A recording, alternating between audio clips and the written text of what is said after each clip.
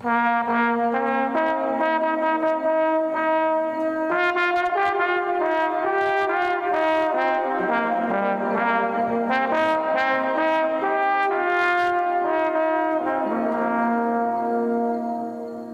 to Better Than Nothing.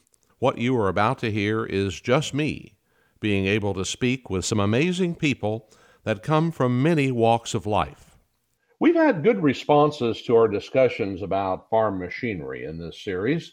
Gene Millard from KFEQ Radio and a sizable Missouri farmer talked about the advances in farm equipment of the 20th century in one episode.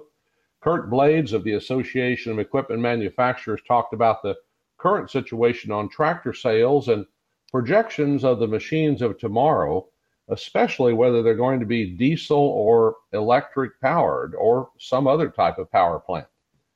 Russ Green has worked for 4 major players in the ag equipment industry since his start in 1975. And to prepare you for what he might tell us, Russ was on the management team for the first axial flow combine, for the Magnum tractor, and for the quad tracks you see today under quite a number of machines. He worked for AGCO as Fendt came forth with a new combine. He worked for Kloss on combines.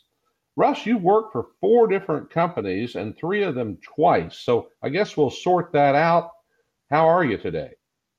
Well, I'm good. You almost make it sound like I can't keep a job. Well, you're the one that put down you went back to a company you had worked for 3 different times. Yeah, I fell in love with agriculture, and fortunately, I had some companies that employed me and liked what I did. And I have a saying, Ken, that you go where you're invited and you stay where you're appreciated.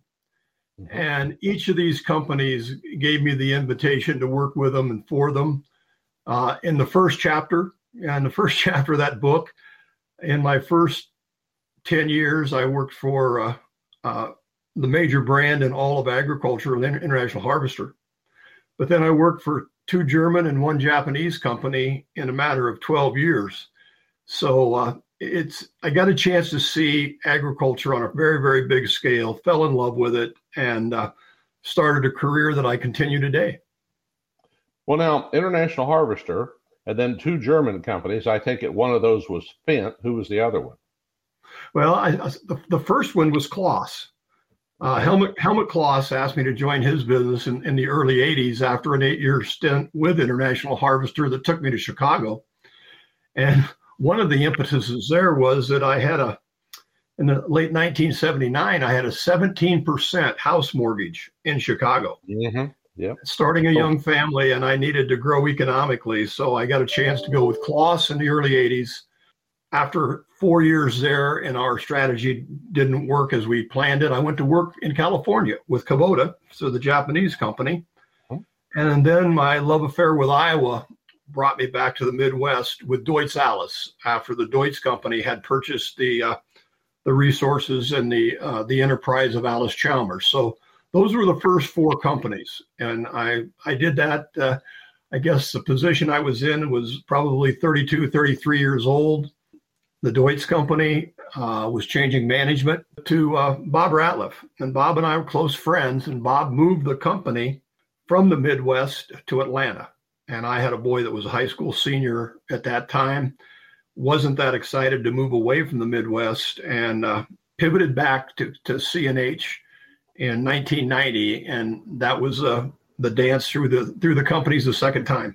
Bob Ratliff, I remember him. He came through and did the show with me on AgriTalk and had taken AGCO's stock way up. He was a darling of Wall Street at that time.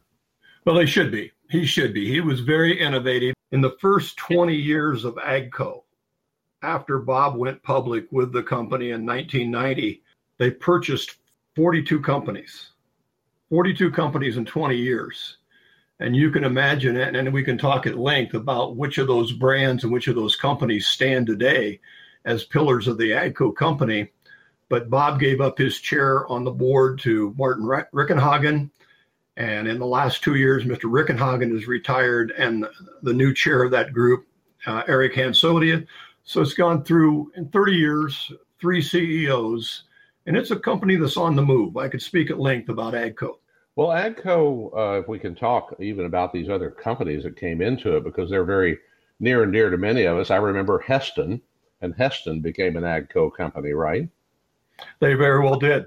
Heston's the reason that AGCO takes a dominant position in what we call the commercial hay business. The large square balers, the self-propelled windrowers, that work that gets done west of Kansas City.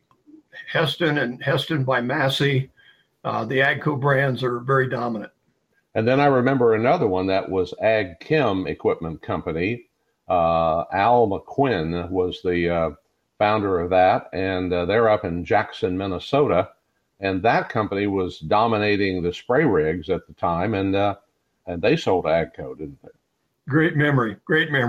If you go back, if there were 42 companies, the ones really of significance today, kind of in order of dating, would have been the White Credit Company from White Tractors, Massey Ferguson, Fendt, Challenger from the Caterpillar distribution, Ag Chem, as you mentioned, and then GSI, the storage and the protein business with the GSI Corporation out of Decatur, Illinois. And then most recently, probably most of significance, is the Precision Planting Group out of Tremont, Illinois.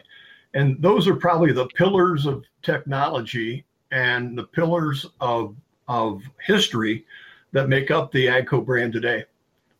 Well, now, speaking of that precision planting, that company was dominating the variable rate seeding, and John Deere was going to buy them. And that's one of the few cases I've seen where the federal government said, no, you can't buy them. You've got too much of the industry if you do.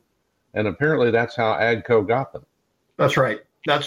They were number 2 in line.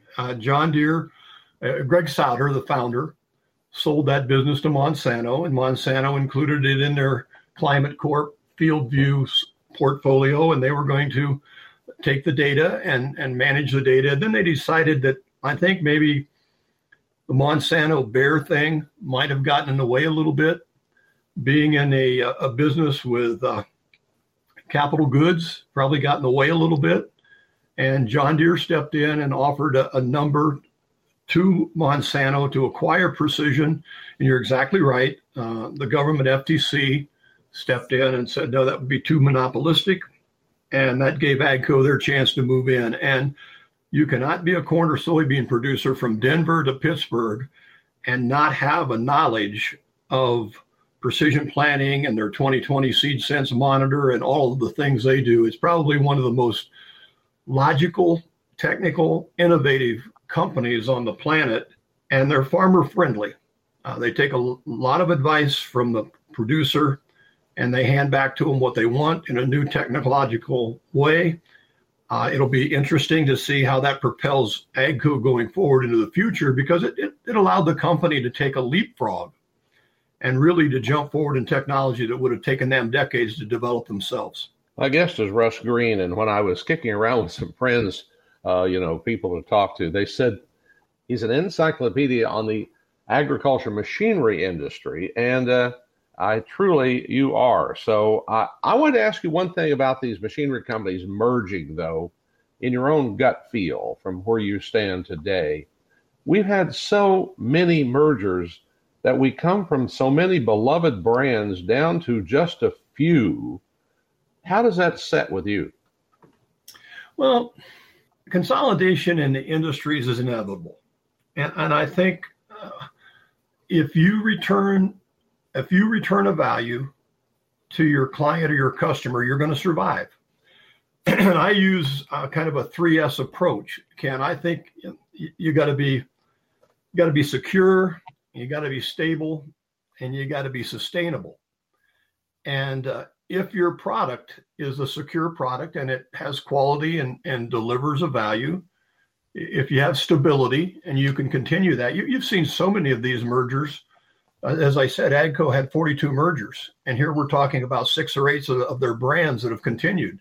You probably remember the Black Planter out of Vinton, Iowa, There's other products that had a brand name to them, but the scale and size and innovation technology of agriculture changed, and they weren't stable and sustainable.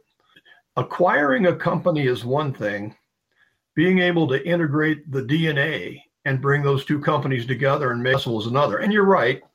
If you take a look at the major agricultural company on the planet, John Deere, they've made fewer acquisitions, and they go to market with one brand. And it's a little bit more internal and organic as opposed to growth by acquisition. But whether it's AGCO, whether it's C&H, those companies tend to have an acquiring mentality rather than an internal development mentality. You know, you say that about Deere, but I was down at their pavilion that they have in Moline, Illinois, that has a history of Deere, and everybody can walk through it. They've got a little retail place there. And just for kicks, I said to this lady, "What's the most expensive thing I could buy in here?" And she said, "Well, it's this medallion." She said, "This medallion came out from Deere somewhere around 1900. And I said, "Well, what's unique about it?" It was about 2 inches, almost like a campaign pin, really. And she said, "Well, you see those little circles around that? There's 20 of them. And those are the companies that Deere had bought before the beginning of the 20th century."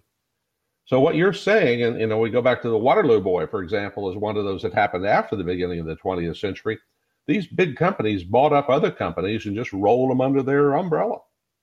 No doubt. No doubt that's true. That's true, because think of the innovation in the 1900s or earlier. The harvesting machines. It was a cottage enterprise. Wherever you had water power and someone who had a forge and maybe later a gas axe in Kansas or Iowa, you made a piece of tillage, or you made something that broke the soil. Or you may have made something that helped you to harvest still with animal power, probably before mechanization. But there were a number of small companies out there. J.I. Case, Jerome Increase Case, on the Root River in Racine, Wisconsin, before he was acquired by Tenneco, or that corporation built into Tenneco, was a harvesting company in and of themselves. So exactly right. And in fact, we talk about this. We're not going to stop that. It's going to continue. There's going to be continued consolidation. There's going to be continued. But I do believe that the trump card of the future will be distribution. You can have an innovative product, but you got to find a way to get it on the farmstead. You got to get it past the farm gate. And that distribution is not going to be the same as we've seen it in the past. We've seen extraordinary consolidation in the agricultural distribution. And I think that will continue. Probably John Deere has led the way with that consolidation. I think you're not a big John Deere dealer today unless you have 12 locations, 12 rooftops, and 95% of the John Deere corporations have 5 locations or more. Well, Russ, one of the things that AGCO did was to buy these brands, and then it appeared to me they made a tractor, kind of like an X car, that all of the tractors were the same, but they painted them different colors and put the old names back on them. Is that really how it happened? Well, historically, yes, you're correct, and that was a quick action to try and satisfy and keep as much distribution as possible. But what it's evolved to today, and again, I don't want this to become a commercial for AGCO, but if you take a look at the AGCO tractor brands today, and there's primarily 3. There's Fendt, there's Massey Ferguson, and there's Valtra. And the 2 that they market in North America are Fendt and Massey Ferguson.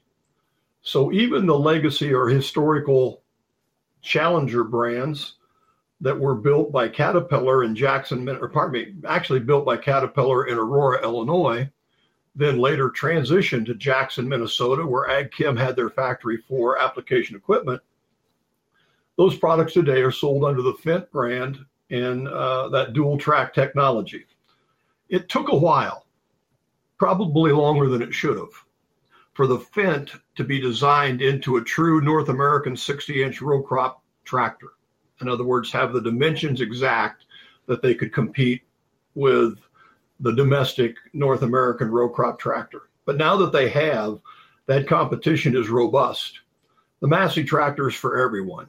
And Massey has tractors down into the lower horsepowers, provided by a relationship with a Zeki, and all the way up into the highest row cropping horsepowers for those customers that want to follow the Massey history and the Massey brand. So there's kind of a dual approach in North America with Massey and Fendt.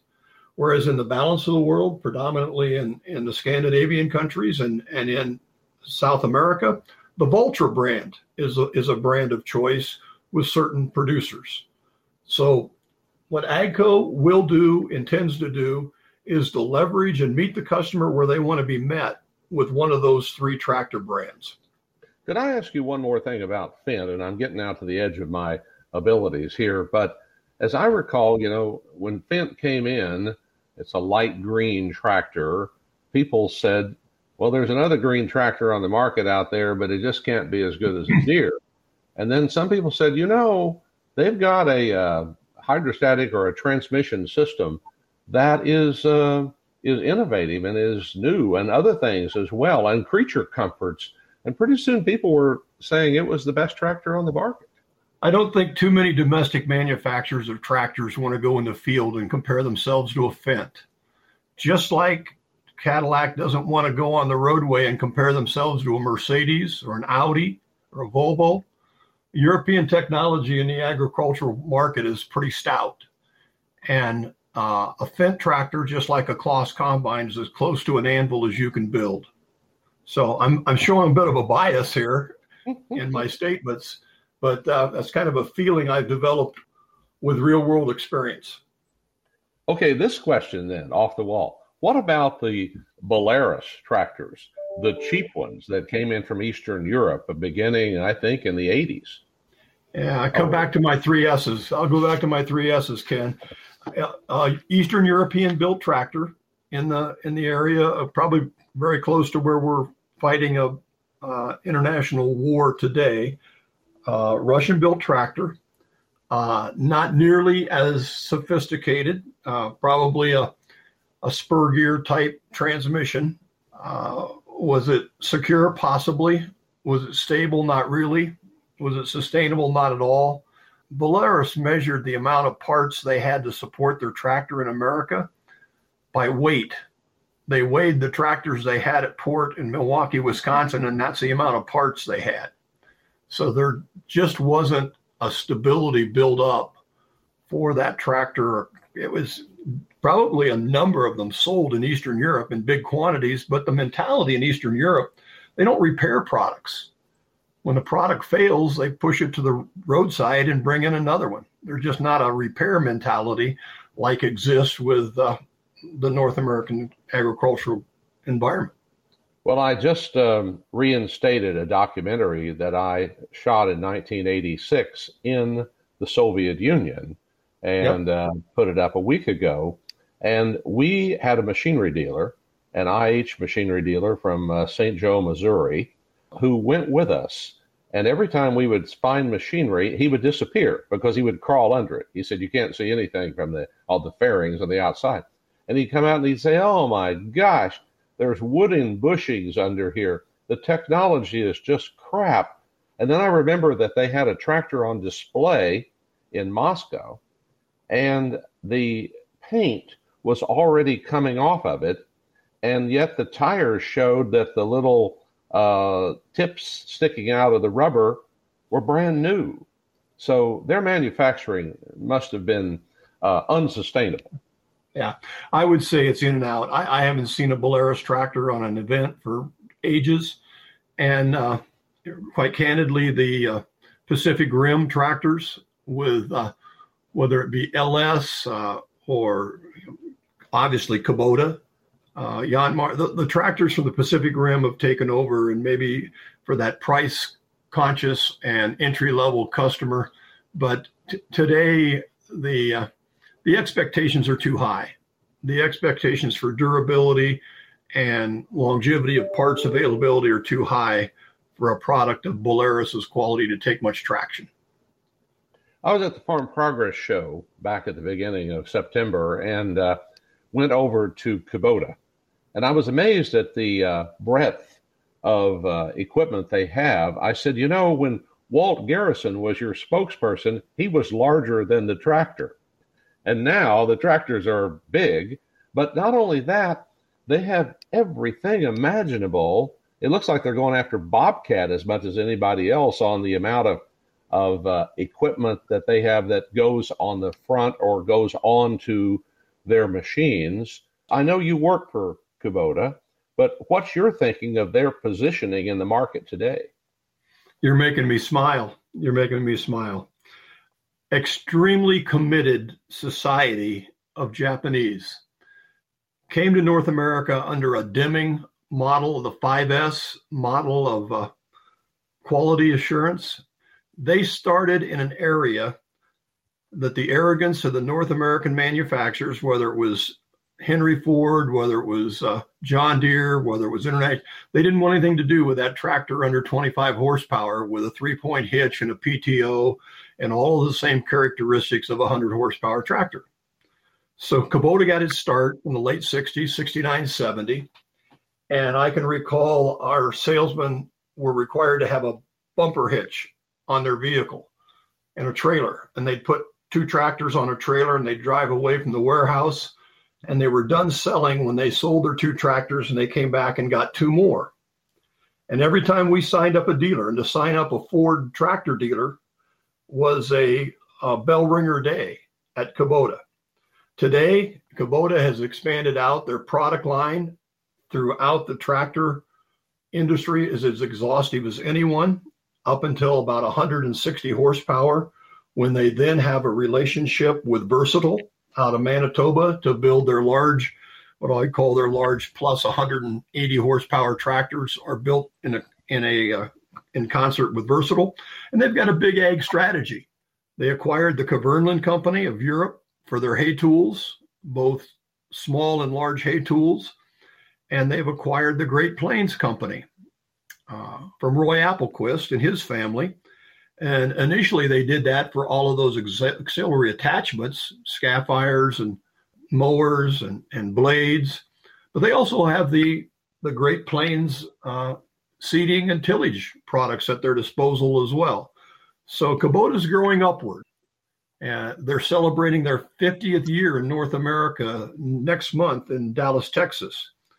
And they will attract a large crowd of very successful, well-capitalized dealers. And likewise, Kubota dealers today, it isn't necessarily a mother and father operation. They're very sophisticated, very professional. It's not uncommon for a Kubota dealer to have 4 or 5 Kubota locations, and they serve 2 markets. They serve what I would call the low to mid-range agricultural market, and they serve the light industrial market with their. In 1987, I submitted to Kubota a business plan to get in the skid steer tractor business, skid steer tractors. Mm-hmm. Well, 20 years later, in 2007, 20 years, they enacted that plan.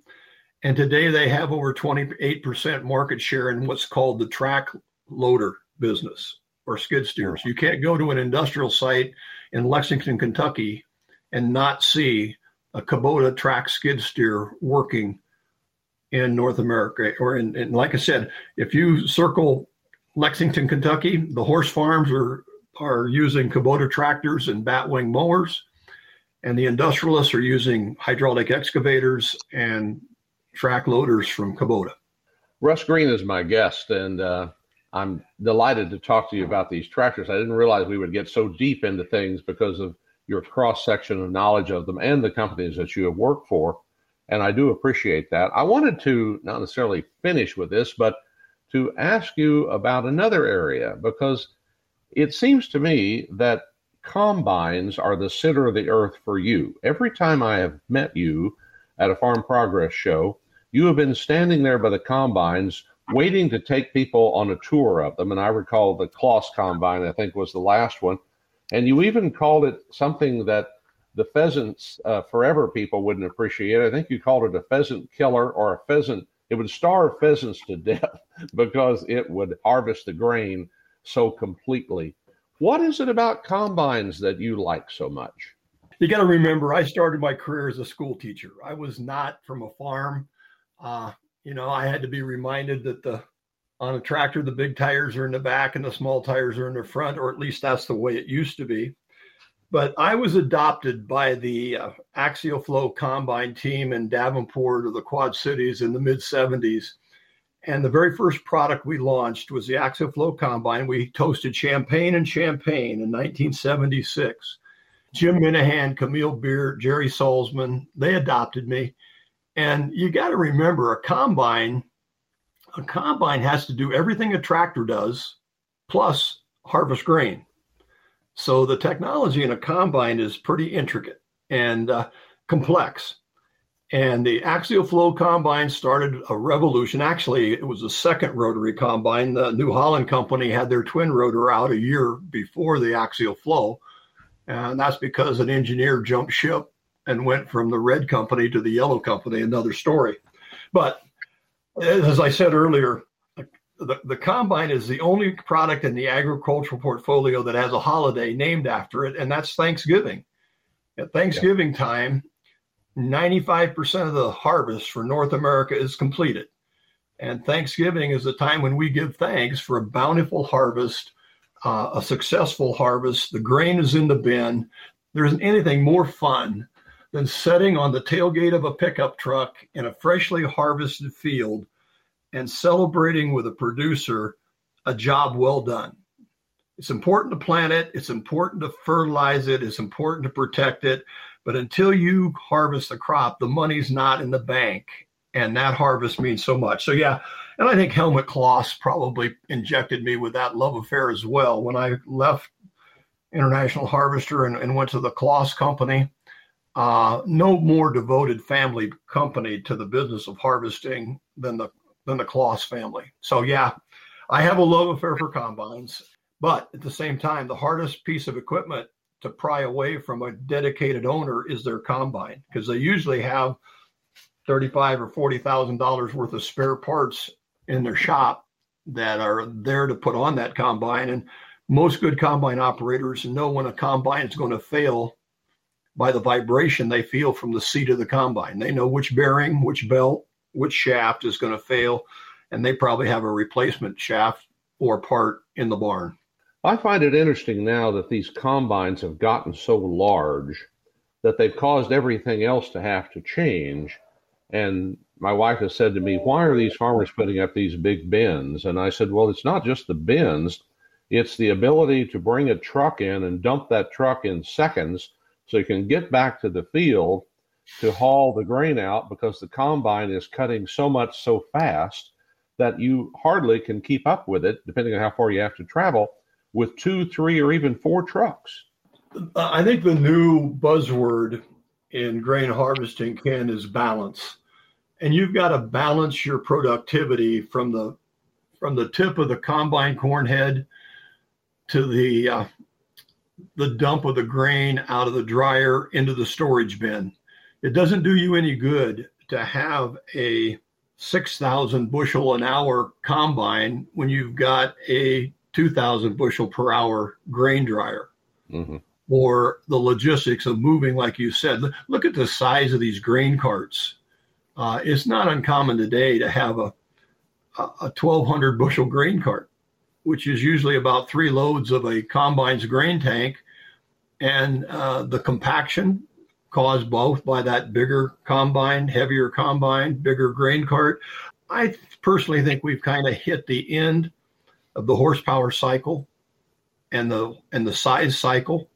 We've got 60-foot grain tables today. Where do you go with a used 60-foot grain table or a used Class 11 combine? I think there's going to be a lot more calculation of return on investment. And you might see the customer who thinks they need a Class 9, 10, 11 combine having 2 Class 7 combines versus the large machines that When one combine goes down, and it's not if they will fail, it's when they will fail, there'll be a problem that'll take you out of your harvest. At least you have a crew still working if you own multiple combines. So that's a bias that I have. I've been part of the development of Class 11 combines, and they are very, very, very productive, but they're also pretty difficult to sell in the resale used market. Well, Russ, let me ask you this about the future now that you are heading that way. What's your prediction for this intersection of technology, part of it artificial intelligence, and the next generation of farm machinery? Do you think it'll be a radical departure from the large, expensive machines we have today? I think it's going to be a retraction. You've probably heard the term leader follower. Farm labor workforce is going to be difficult. An educated workforce to be able to handle the technology of some of these machines. You can talk about autonomy or automation. I believe in automation. I think technology and innovation will take decisions away from the operator and take them to the machine, but I'm not necessarily a fully autonomous guy. I do work with companies. I have some colleagues that are fully autonomous, but those machines are going to be smaller. They're going to be operated in swarms or fleets. They need to be used. Maybe you have a customer that needs 2 4-row planters, and those 4-row planters plant their soybean field 24/7, and you trust that to be done. They've got to be mobile. You got to be able to load them and move them from place to place very efficiently. In my new company and my work I do with MAC, Machinery Advisors, we use 4 words. We talk about connected, collaborative, agile, and digital. And we talk about dealers being that way, but the machinery is going to be that way as well. Machinery is going to be connected. Original equipment manufacturer, retailer, value chain dealer is going to know when a machine has a difficulty, oftentimes before the customer knows it. So they're going to be connected. Machines are going to talk to each other. They're going to be collaborative. Just like the dealer, the customer, and the machine, they're going to talk to each other. They got to be agile so they can deal with different scale and different sizes. And they're certainly going to be digital. The way we communicate today is electronically, frequently, small sound bites. And so those 4 terms, connected, collaborative, agile, and digital, are very important, I think, in the future of agriculture. And let's face it, we need the technology. If we're going to feed more people on the planet, we're slowing our growth. We're slowing our population somewhat. While you and I talk, Ken, in this half-hour time, over 90 acres of land has gone out of productivity in North America. 175 acres an hour. That's huge. And if we don't find ways to be more productive with the land that we do have, I've got a firm 90 miles away from Lexington, Kentucky named App Harvest. App Harvest is 60 acres of salad under roof. They will harvest over 22,000 tons of beef stock tomatoes out of that facility. And if you draw a circle around Moorhead, Kentucky, it's 12 hours to New York. It's 7 hours to Atlanta, 9 hours. You could take anything you put in the salad can be raised under roof. So you're going to hear about vertical agriculture. So all of this needs technology. I think that leadership and technology will be the force multipliers of our industry going forward. We got to have leaders that understand how to manage businesses. We're going to need technology in those businesses so that we can feed the people we need to feed. Russ, a question that's maybe philosophical here, but in front of us, it appears to me, is what power plant are these machines going to use?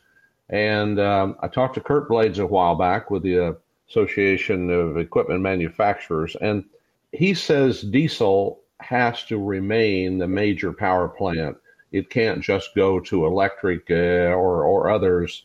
What do you think? And will the environmental policies of our government impact agriculture if we can't use traditional power plants? For sure it will. Regulatory issues are always going to be in front of us. We always have to be, even the Tier 4 engine, the compliance, the air coming out of a Tier 4 engine today is cleaner than the air that goes in it.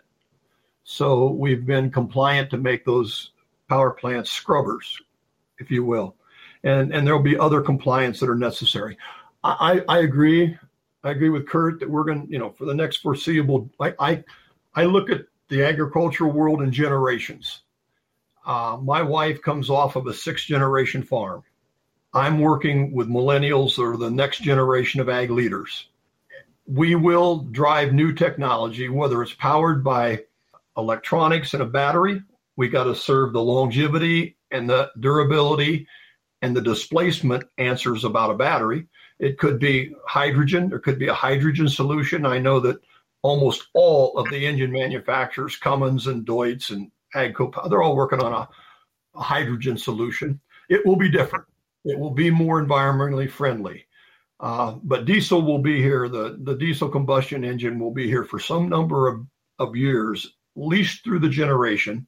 And we've got to solve the issue of the repowering. In other words, it's not uncommon for a combine to run 20 hours a day.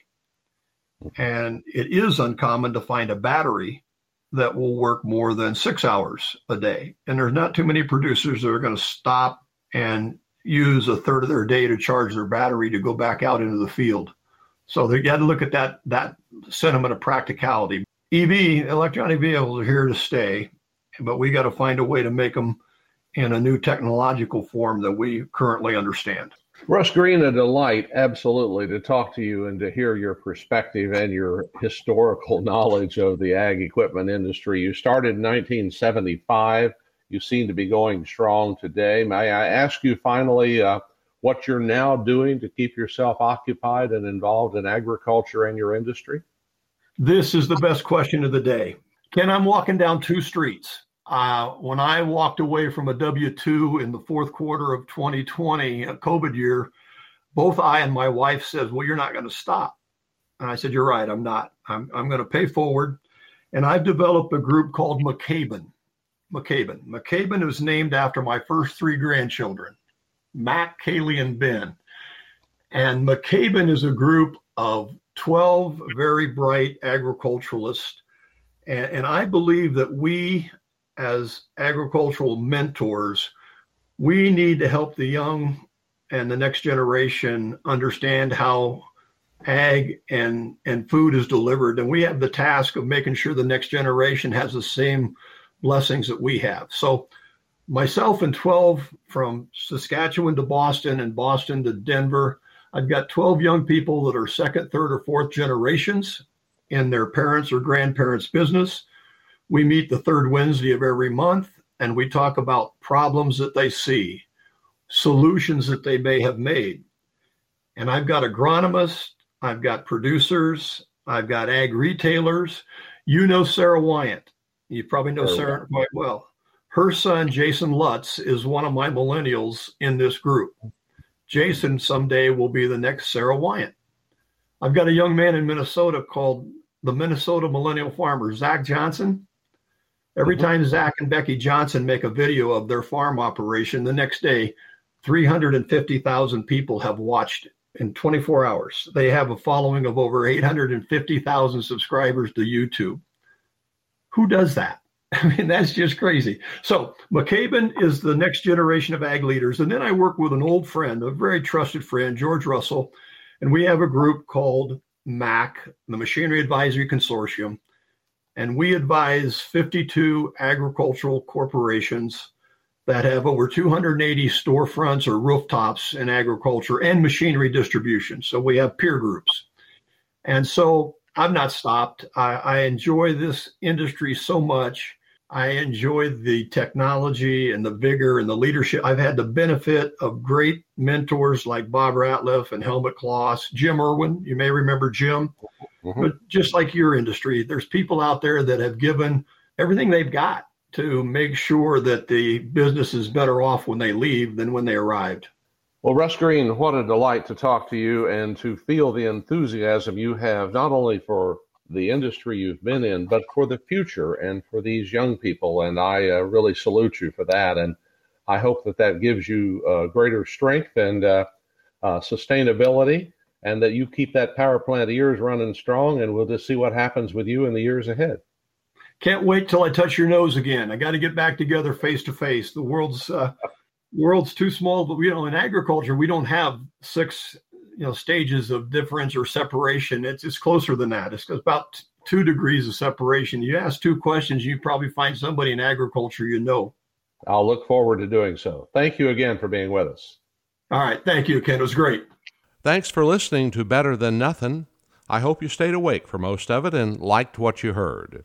If you'd like to tell me your thoughts or relate your memories, send it to kenroot@gmail.com. We'll try to put out one of these every week, and you can sign up with your podcast service to be reminded when the next one's available. As I now turn 73 years old, I've decided to have 2 kinds of days, good ones and great ones. See you next week for another episode of Better Than Nothing.